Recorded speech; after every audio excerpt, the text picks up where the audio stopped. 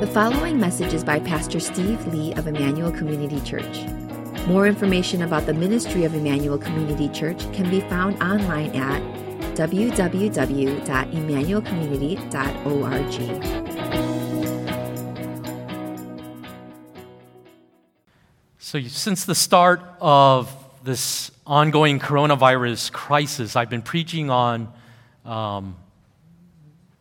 these lessons that we can learn from this extraordinary time that we're living through. And as I shared, started in the start of this series, it's as if God had hit this giant pause button on our lives, forcing us into this extended season of living simply, without all of the clutter and all of the things that normally make our lives feel so hectic. Professional sports on TV and all these social events and kids events and activities that we're constantly jumping from one thing to the next. And during this time, I've invited the church into this period of silence and solitude, examining our life so that when things do return to, quote, normal, you can be intentional about what that new normal in our post-pandemic world ought to look like.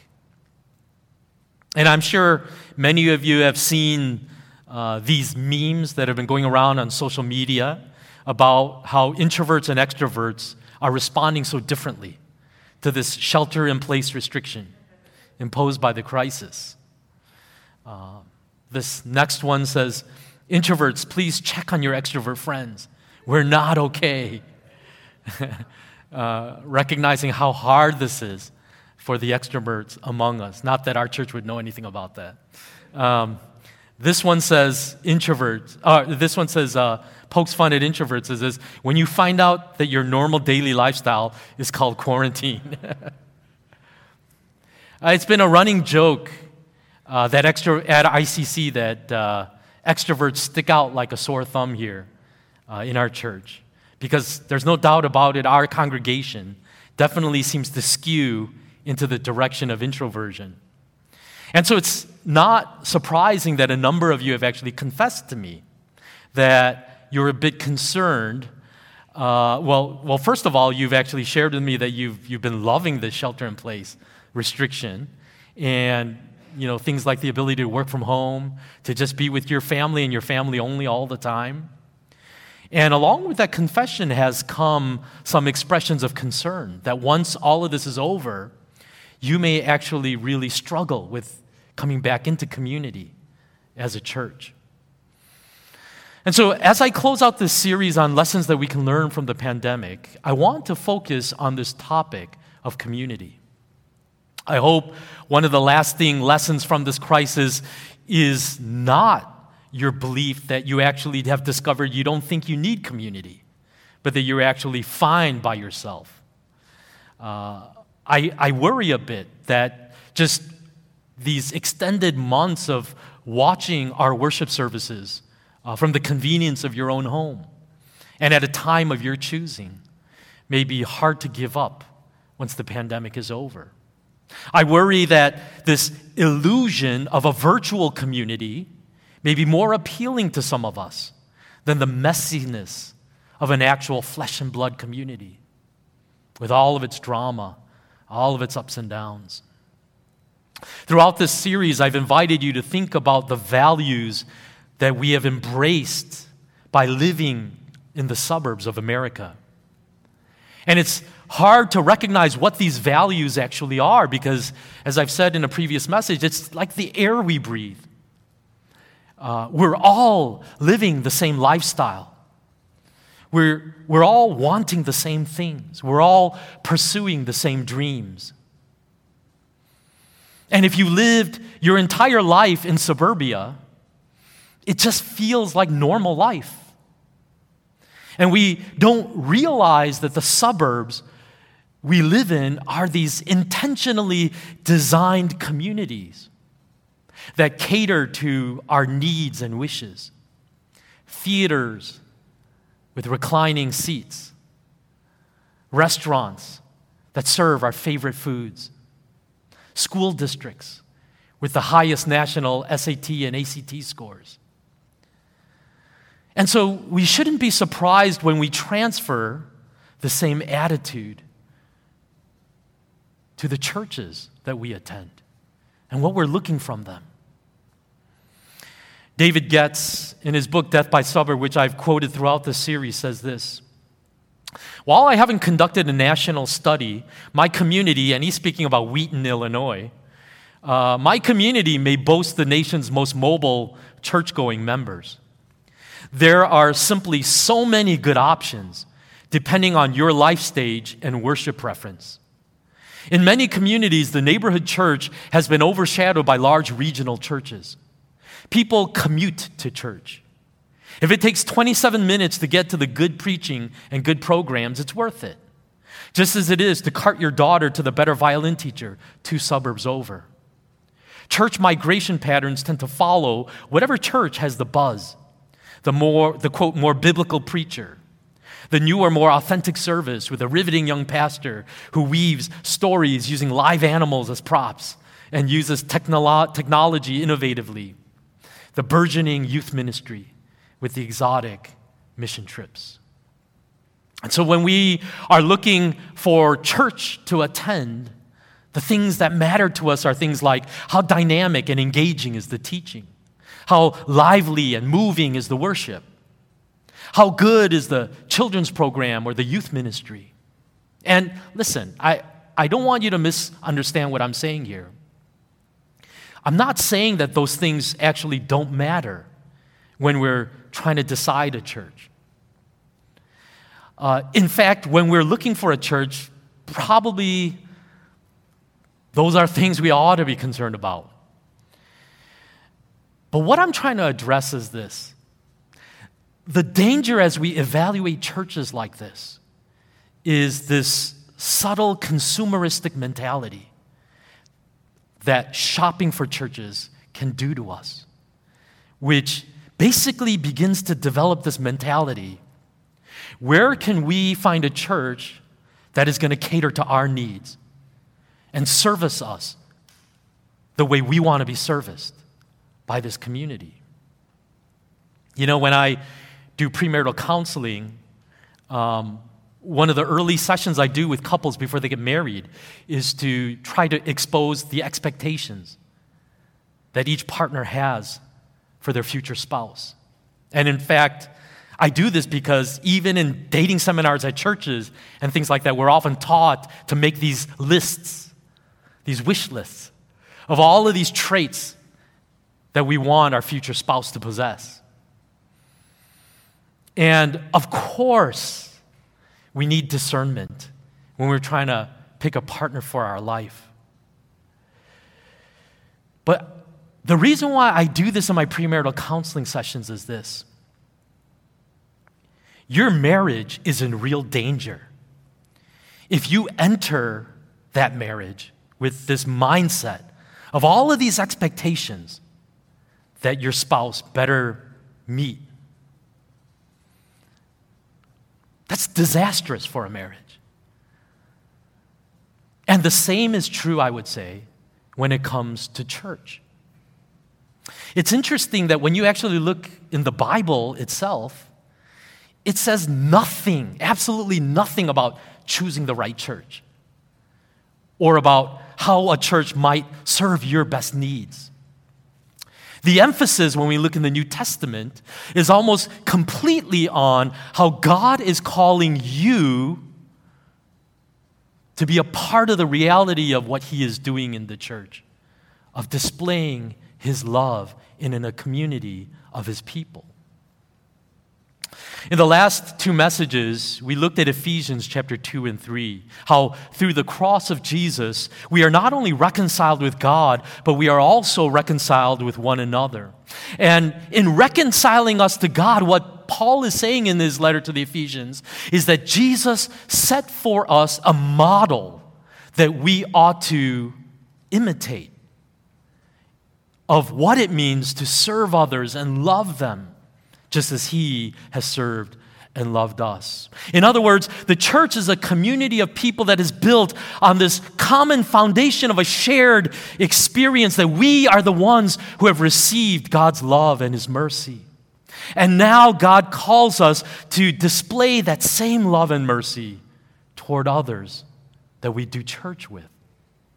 Romans chapter 15, verse 5-7 says, "May the God of endurance and encouragement grant you to live in such harmony with one another, in accord with Christ Jesus, that together you may with one voice glorify the God and Father of our Lord Jesus Christ. Therefore, welcome one another as Christ has welcomed you for the glory of God." Welcome one another as God has welcomed you. This connection between what we have received from God and what we are to give to others is made over and over again in the Bible, meaning that unless you have first experienced that love and acceptance and commitment from God, you don't know how to give it to others. And it's interesting that he says, and that is done for the glory of God. This is how God's glory will be displayed to the world. In other words, if a church's growth needs no further explanation than the fact that they run a top-notch worship service and that they are beating out the competition in the suburbs of Chicago, we don't need God to explain any of that, do we? And I don't see how that garners the attention of the world and glorifies God at all. But if a church demonstrates sacrificial, selfless love, that is something that I believe the world will take notice of and say that there is something in that community that I have not seen anywhere else. And so I am inviting you to, as I begin this message, just to simply reflect on what is my fundamental expectation of church. What is it that I am looking for in my church experience? And I'm trying to say that right now, the way that life in the suburbs has shaped us, it is this sense in which the world caters to me and my needs rather than I am here to give myself to this vision of church as God sees it. 1 Thessalonians chapter 4, verse 9-10 says, "Now about your love for one another, we do not need to write to you, for you yourselves have been taught by God to love each other. And in fact, you do love all of God's family throughout Macedonia, yet we urge you, brothers and sisters, to do so more and more." This is the constant emphasis of the church experience is let love be experienced among you as you do life and community with one another. You know, the New Testament writers were not naive about the struggle that every church will go through to experience this unity and love. It just doesn't happen automatically. There is a fight for this that has to take place. Colossians chapter 3, verse 13-14, we actually looked at this recently. "Bear with each other and forgive one another. If any of you has a grievance against someone, forgive as the Lord forgave you.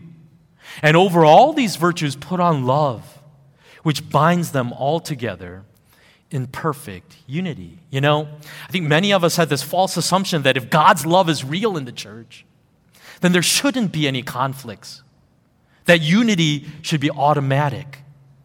Because that's what the Spirit should do, shouldn't it? But that's actually not how the Bible pictures Christian love.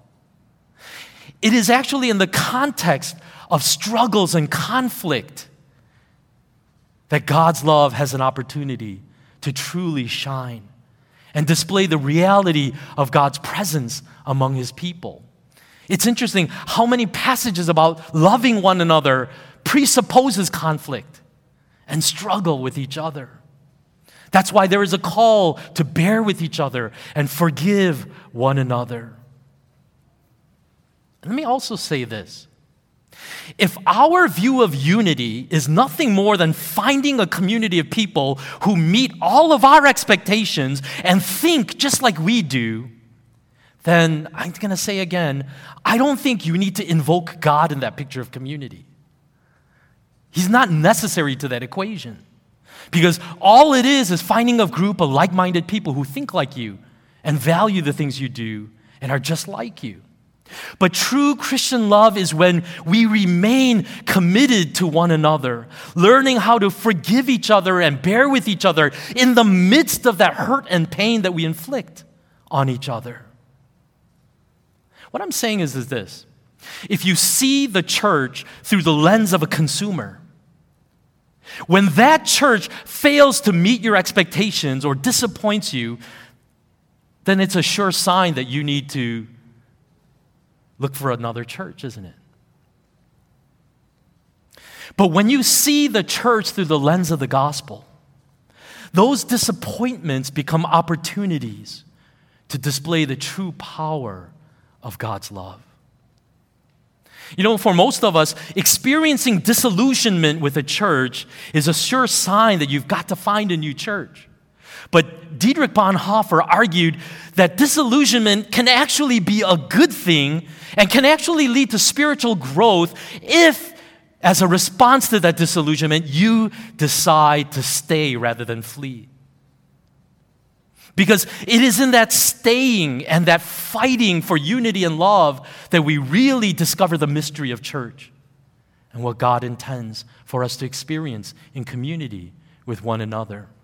Bonhoeffer writes in his book, Life Together, only that community which enters into the experience of this great disillusionment begins to be what it should be in God's sight.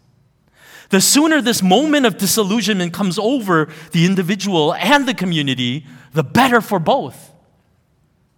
Every human idealized image that is brought into the Christian community is a hindrance to genuine community and must be broken up so that genuine community can survive.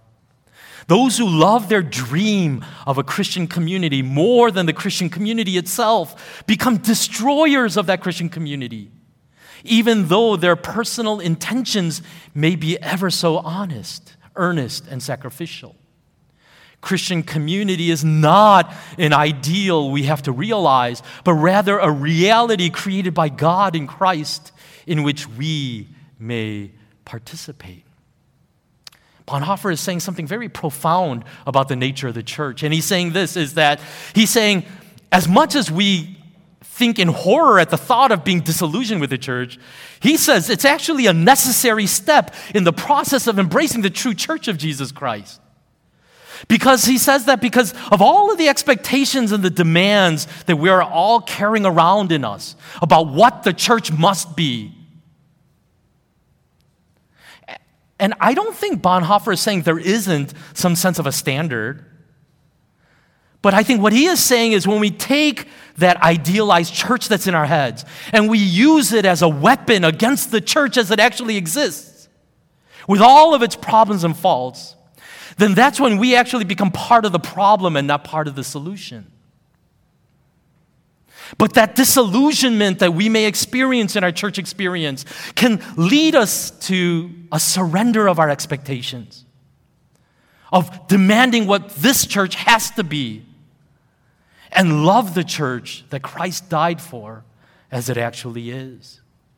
Embracing your fellow members with all of their glaring faults and problems. And I think the glory of God is on greatest display in the midst of that disappointment and in the midst of that pain as we stay and love and fight for that unity that Christ has purchased with his blood. You know, in this commitment to love and accept one another, I think God can really do something beautiful in our midst. When you really think about it, almost all of the relationships that we experience in life are transactional. And what I mean by that is this, is that what drives the relationship forward is that both parties involved in that relationship, they see a benefit to themselves by being in that relationship. You want to keep your clients happy because that ensures job security for yourself in sales. You want to keep your boss happy because that gives you a better shot at the next promotion that will come up. You seek friendship with a particular person, because by being that person's friend, it elevates your status in the eyes of others. Think about the situation of fellow parents in your kids' club soccer team. You rally together for the team, cheering them on the sidelines. Each a parent participating in bringing snacks and drinks for halftime. Carpooling to shuttle the kids back and forth to practices and games. And when you look at that relationship, it actually looks like it's more genuine camaraderie rather than transactional. Until your kid misses a critical goal. And then the parents start giving you that look. And your underperforming child has broken the social contract and has exposed the transactional nature of even that relationship with the other parents. And the truth is, even when you start attending a new church, when you kind of feel like an outsider, those relationships, even within the church, can feel very transactional, can't they? Because you just have no basis on which to, it seems like, build something because you just don't know anybody very well.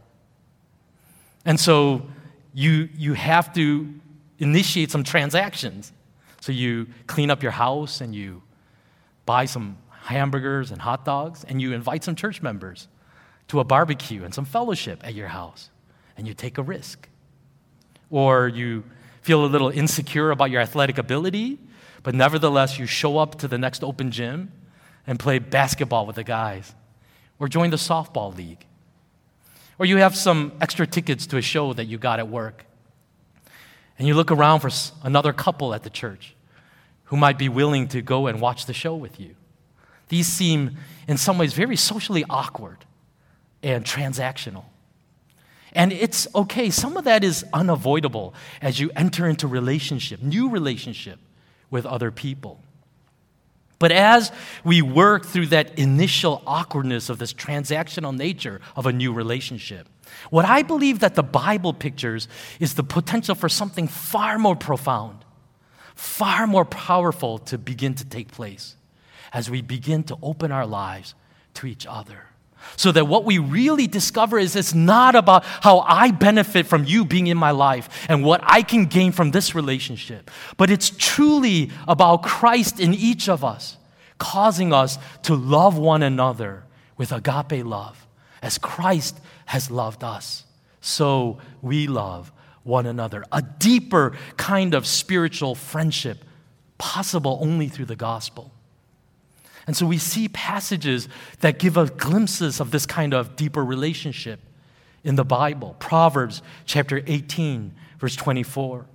A man of many companions may come to ruin, but there is a friend who sticks closer than a brother. James 5:16. Therefore confess your sins to each other and pray for each other so that you may be healed. The prayer of a righteous person is powerful and effective.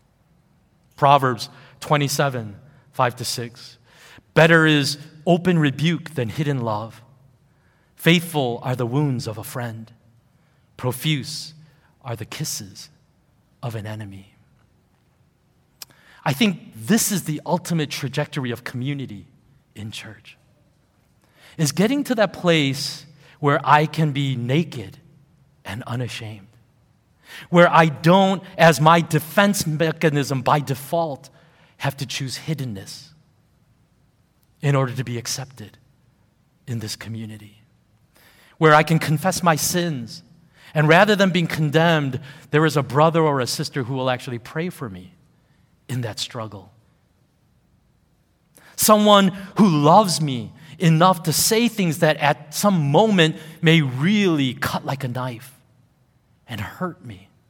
And yet I know that that pain is inflicted out of genuine love and concern for me. That is the community that God desires among his people. Dave Getz, again in his book Death by Suburb, writes of this experience that he had in one of his own friendships. Friends provide accountability has an insight that comes with being fully known over time. While we were shopping for a new car, a friend hit me with the cliche, "Dave, you know the price of everything but the value of nothing." I was in my early 30s, and he had wearied of my thinly disguised envy. I didn't reply. I couldn't. I hated what he had just said. The comment dug its heels into my soul, though he had never brought it up again. Years later, I still think about what he said that afternoon. I can't explain fully why I can accept a stinging rebuke from a friend, or why it still rolls around in my head today, years later. As I reflected on his confession, I thought that's just so true in my life too. The friends that I have let in most deeply in my life at some moment have probably said things that have hurt me more than anyone else. And it's weird how when I think about some of the things people have said in my past that have really stuck over years, it often came from the lips of some of my closest friends. And I realized, why is that? And I think it's so because I realized I have made a place in my heart for them in a way unlike any other people. And they know that. And in their love, they have taken some risks with me and said some things that at times in that moment was incredibly painful. And yet, by the fact that 15 years later, I still remember that offhanded comment that was said to me, and that it still, to this day, is helping me to see myself in a way that truthfully I didn't see myself until that comment was made, has its own redeeming work of love that is at work in me. And I want to ask you, do you know that kind of community in the community of God's people? Do you have friendships like that, where you have let somebody else in so deeply that the relationship is no longer transactional, but it's about something so pure and genuine of a love that you have for each other that has developed into an incredible trust? Because I think that that is one of the primary ways that God leads us into spiritual growth. I think so often we have these moments where we just want to experience God and feel God in worship, and we want to be moved emotionally, and we want to sense that God is still with me. And I think one of the things that we really miss is that one of the primary ways that God shows up in our life is through each other. And one of the most regular and tangible ways that God has intended you to experience His love for you and His forgiveness of you and His care over you is through these spiritual friendships. Not through some mystical moment of worship, but simply through brothers and sisters in Christ, caring enough for one another to do that for each other. Let me close with this. There was a news event a couple months back that I think got a bit lost in all of our preoccupation with this pandemic. This guy, Darren Patrick, was a pastor who in 2002 planted a church called Journey Church, which rose to prominence as a mega church in the St. Louis area. And he became a very rapidly rising star in Reformed circles, like Acts 29 Network and the Gospel Coalition. But then in 2016, Patrick was fired by the Journey Church after he was found guilty of misconduct, having inappropriate meetings with a couple of women, as well as issues of abuse of power. And after that, he underwent a restoration process, receiving counseling, and eventually returning to ministry in 2017 as a preaching pastor at Seacoast Church, another megachurch, this time in South Carolina. And everything seemed to have been turning around for Patrick. But then on May 8th of this year, while he was target shooting with a friend, he tragically turned the gun on himself and ended his own life. And that same week that his death was announced, this podcast of an interview done with him was released. And in that interview, Patrick spoke of how unhealthy it was for him and a group of these young, rising pastors to reach celebrity status so quickly. Book deals, speaking engagements, all the fame and money, but with so little actual spiritual maturity in their character. And he confessed in this podcast that his entire focus was on managing and promoting his public image. And he confessed that in the midst of all of that ministry success, he intentionally cut himself off from anyone who could truly speak into his life. And in Patrick's own words, he said this: I stopped pursuing friendships. Another way to say that, I stopped being known. And that was the beginning of the end.